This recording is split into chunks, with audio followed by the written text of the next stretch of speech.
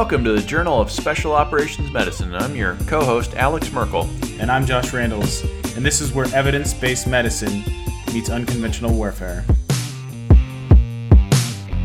The views and opinions you are about to hear are the speaker's own, and nothing contained herein is to be considered the official opinion of the Journal of Special Operations Medicine or the U.S. government, including the Defense Health Agency, Department of Defense, Department of the Army, Navy, or Air Force. Hi everyone, this is Michelle Landers, founding publisher of the JSOM. I'd like to thank you for joining the JSOM's 20th anniversary interview series. We are excited to bring together a host of experts, all leaders in the soft medical community. In these interviews, we will be discussing the ever-evolving methods of treating battlefield trauma and injury, and how those methods have changed over the 20 years since the JSOM's inception. I hope you'll find these talks as informative as we do. Thanks so much for joining us for the inaugural edition of the 20th anniversary of JSOM, and we're here with the world-renowned subject matter expert, Dr. John Kragh, who, if this was a WWE conference, would have the heavyweight title. A brief review of the web shows that he is the author on 51 articles in JSOM. Google Scholar says 6,660, so there may be some duplicates in there, and PubMed's got 116 publications, but those of you have probably read most of his outstanding work, and for those who have not, you shall go back to the fall 2013 edition of the JSOM and read Tragedy Ended Drama, which has a background talking about some friends at a Texas barbecue drinking beer and talking about the wonderful things that have happened to improve tourniquet use in the battlefield and save lives, bring soldiers home. So we don't have quite the great setting of a barbecue joint in Texas with some beers, but we are in the illustrious Institute of Surgical Research with Dr. Kragh. Welcome. Well, thanks for the privilege. So for those 3 or 4 folks out there who are still under a rock and aren't too familiar with your background, could you maybe describe how you got involved with advancing soft medical care? I went to West Point, and my peers, they went out to the force. I went to medical school. When I graduated, I wanted to go out and do regular Army stuff, and so I tried to do a special ops tour, and I got selected for the Rangers. And I spent 3 years at Fort Benning doing operational health. And how about, could you educate our listenership on what was the impetus for focusing your practice on tourniquet use? In reading some of your old articles, you talked about a training accident, which sounded quite profound. And then also, of course, all of your work in, was it Balad, where you started to see tourniquets? In 92, I was in the Ranger Battalion at Fort Benning, and we had an operation, and it was in the Mojave, and we were doing stuff, and the Marines had like their infantry vehicles, and one of them flipped and squished a Marine and killed him. This night had a lot of hits, and so we had our Ranger hit in a couple of parts, and I was walking through the desert forever. And Corporal Palmer was team leader. He was 2 pairs of machine gunners in his team, so the 5 of them were in a Black Hawk, and one team came out the left door when they hit the ground, which is kind of a brown out and a black of the night, and the other team went out the other door simultaneously, and they started laying down strafing fire. And the strafing fire, one of the bullets went right through Palmer's thigh, destroyed bone, and took out a section of his artery. Strauss was our medic, private first class. He had just finished the 300 F1, the trauma SF course, and so he had no time to forget what he learned. So he was had his A game, and he was in the helicopter that was loitering in the air to respond to any crisis. And so they brought him down. He's on the ground in about 2 minutes after the injury. And Strauss did his care by the book, and this is 1992. This is before damage control. And splinted him, dressed him, started an IV, packaged him, got him into the helicopter, and he's at the hospital 20 minutes later. That's about my recollection of the timing. So that was pitch perfect for that time. No tourniquet. The amount of fluid he got was about 2 liters. By the time he got to the emergency room, he got another liter or so in the emergency room, and then he got some more in the operating room where they did non-damage control surgery, and they tried to repair his artery. He basically became coagulopathic, cold, and died on the operating room table. That was all standard by the book treatment at that time. We changed essentially all that stuff over the years. And losing Palmer and being with his family, and that happened on our watch. And so we would basically be teaching the medics, only give 2 liters, which is what Strauss did. And they always wanted to give more. If 2's good, 3's got to be better. Yeah. And our answer was that it wasn't, and best answer was, we know that 2 is pretty darn good, and anything more than that, we don't think so. And they just could not understand that kind of subtle answer, yeah, and that kind of guideline. And we struggled with all those things. But that kind of loss was a pivot for me, which I was doing kind of orthopedic stuff. And this was the first major pivot to me to do bleeding.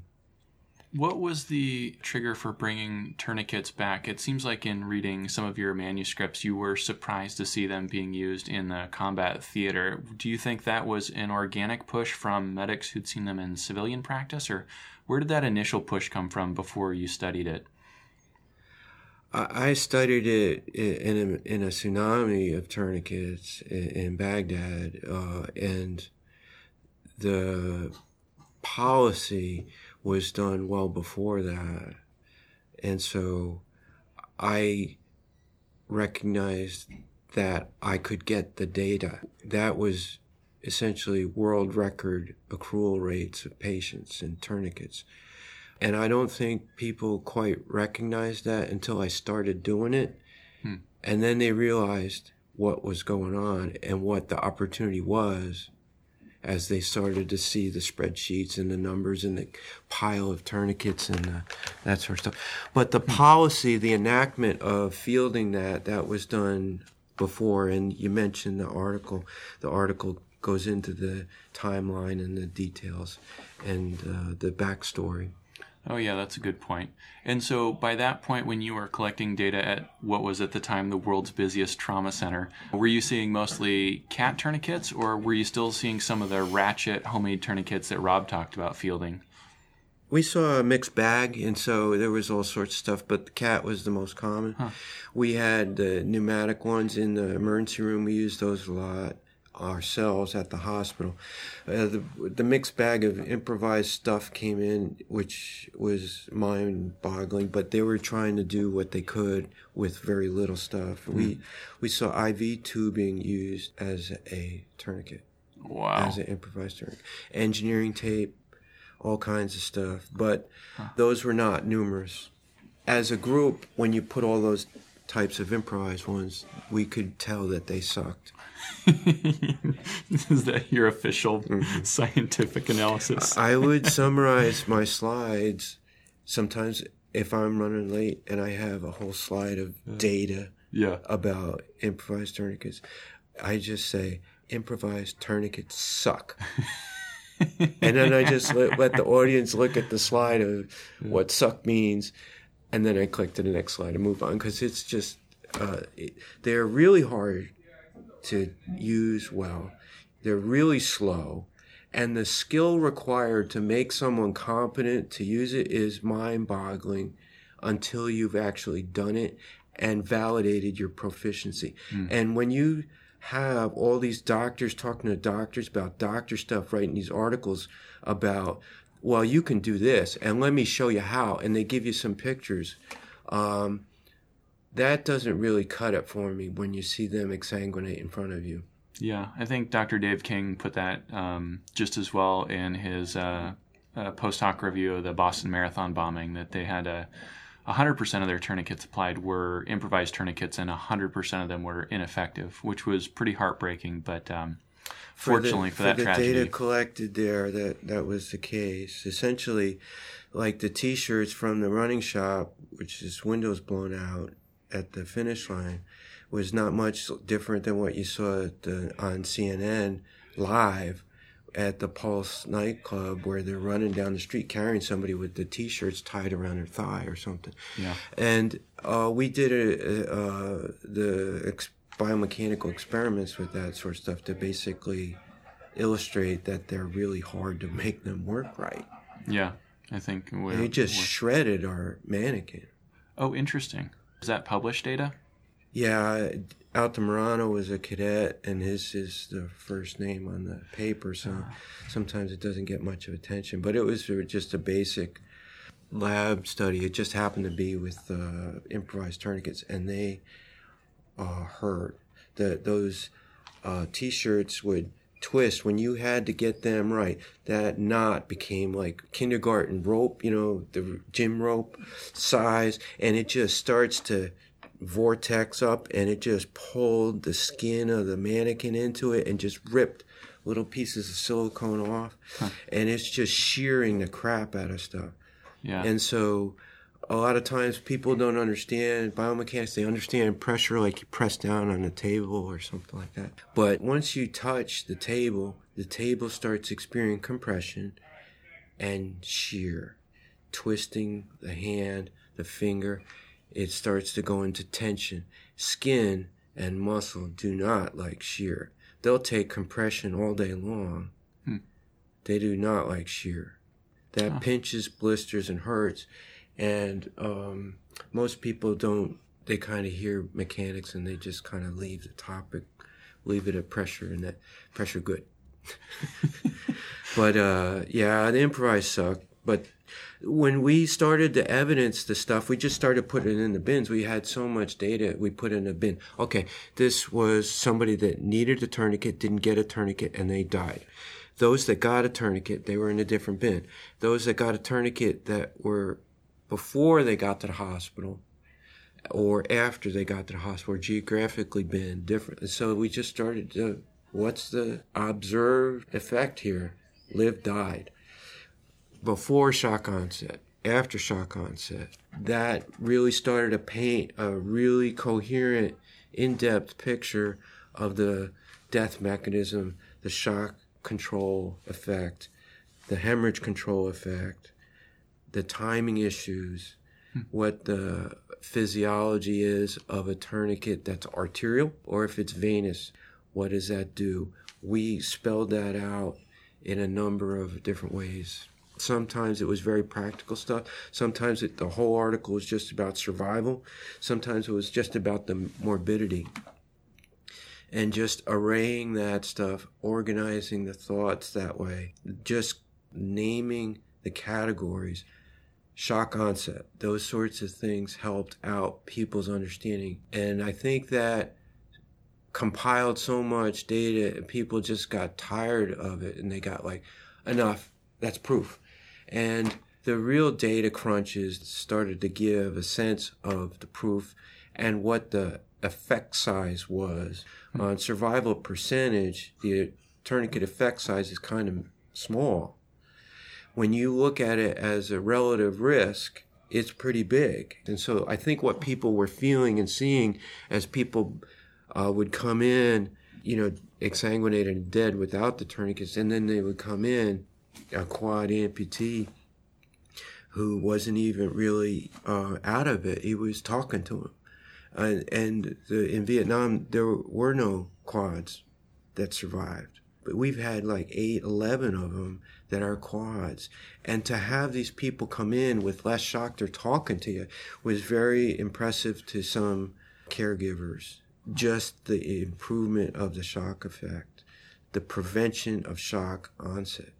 And so just clarifying these points repeatedly, just describing what we saw, seemed to help people get over the point of, well, it's an instrument of the devil or it's a lifesaver.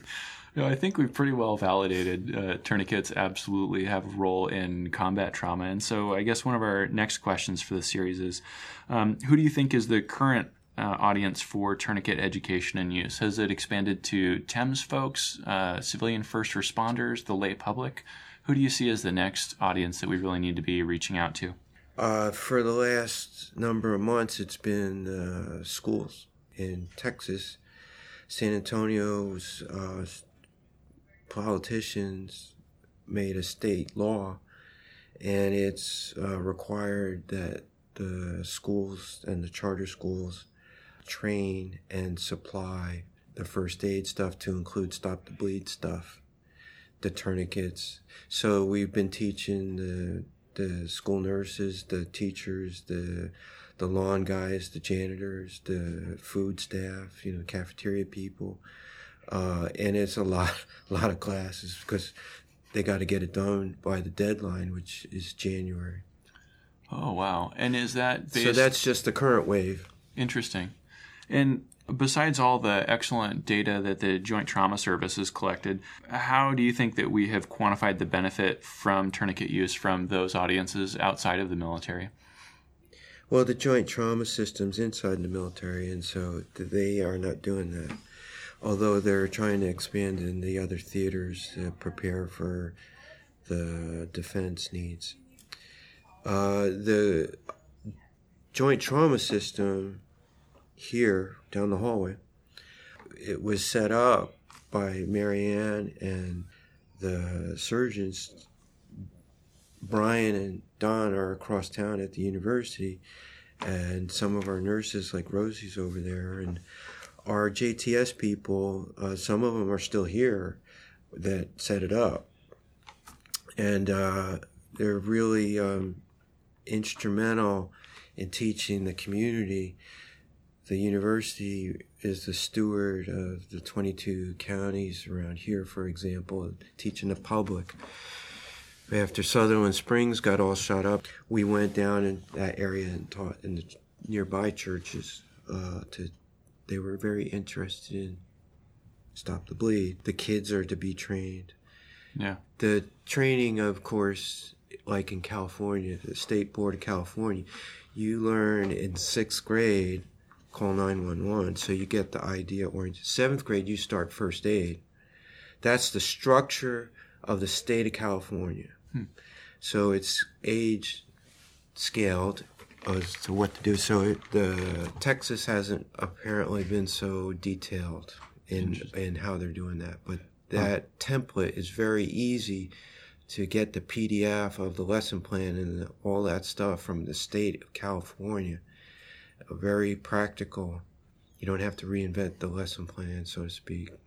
I guess I'm wondering, have you got any more insight than I do into how we've been able to capture and record the data on the benefits of civilian tourniquet use? Babak Sarani has kind of done one-offs after a lot of these civilian public mass shootings looking at autopsy reports. But, for example, I've been requesting the autopsy reports from the state of Texas for the Sutherland Springs for the last 2 years, and it seems like we don't have the same access to data on the civilian side that we do on the military to show the benefits, and that's certainly been my frustration. Have you got an avenue for that? The Texas Tourniquet Group published an article by Teixeira out of Austin, and that was a year and a half ago, I think. And they basically took data of multiple trauma centers. Dr. Holcomb was instrumental in aiding that, one of the co-authors. He used to be here in this room, the commander. I think there's a plaque outside I saw of him. And they were like-minded people, and they were essentially collecting hospital data. And they had a subset with peripheral vascular injury, essentially artery, that had a higher survival rate. They did it by essentially that subgroup. They also looked at it overall, which didn't show a survival benefit as the percentage. But they actually found about a 2.8% difference in survival rate in that subgroup which needed it the most, limb artery type bleed. And so that was one of the first times where we saw that percentage metric change, not at a relative risk thing. So that's kind of a very specific, you're coding that after they've arrived at the hospital. It's not like you code it in the ambulance. So the indication, verification, validation is done after the fact. And so that was nice to know. It's not exactly easy to guess that in the field. The reliability of discerning what the lesion is in the field is really difficult. Yeah, fair enough. So there's a lot of challenges to gathering such data. The autopsy data from Maryland, and that was Dr. Goolsby, I think he's at the Uniformed Services University of Health Sciences, and is an active stop the bleed, disaster emergency type doctor. And they showed that there's looks to be a benefit gap. That's fair. Well, Dr. Kragh, thank you so much for your time today. If you had any last parting thoughts to share with our listenership about the changes in tourniquet practice that have gone on over the 20 years since the JSOM has been published, anything in particular you can share with us? My thoughts really are about the community itself. And JSOM is one of its ways of communicating with itself, to itself, from itself. The operational health community includes medicine, veterinary, nursing, all the support services. The medics obviously are our key constituent. So the sense of being in the community, being a community, is what I think is really the most meaningful for me all these years. To have it consolidate, it was so kind of loose, and you would do stuff for 2 or 3 years in the Ranger Regiment, and then you'd lose contact with your buddies because you hardly ever saw them, except at a rendezvous or something. And the sense of community was that you were in it, and then you were out of it. And so to support it, at Fort Bragg, jumping out of airplanes, or here in Texas doing pencil pushing science stuff, it's really a role of a lifetime for me. Well, from the JSOM, thank you so much for all you've done to save well over 2,000 injured combat soldiers on the battlefield. And thank you from the JSOM for all of your eloquent reviews. You make us all better off for it. I really appreciate your time and insight.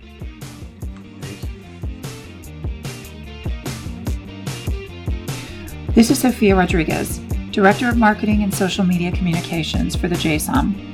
I want to encourage our listeners to follow us on Facebook, Instagram, Twitter, and LinkedIn at JSOM Online, and to sign up to receive our free e-newsletter on our website at jsomonline.org. We love hearing from our subscribers and followers and welcome your feedback and suggestions.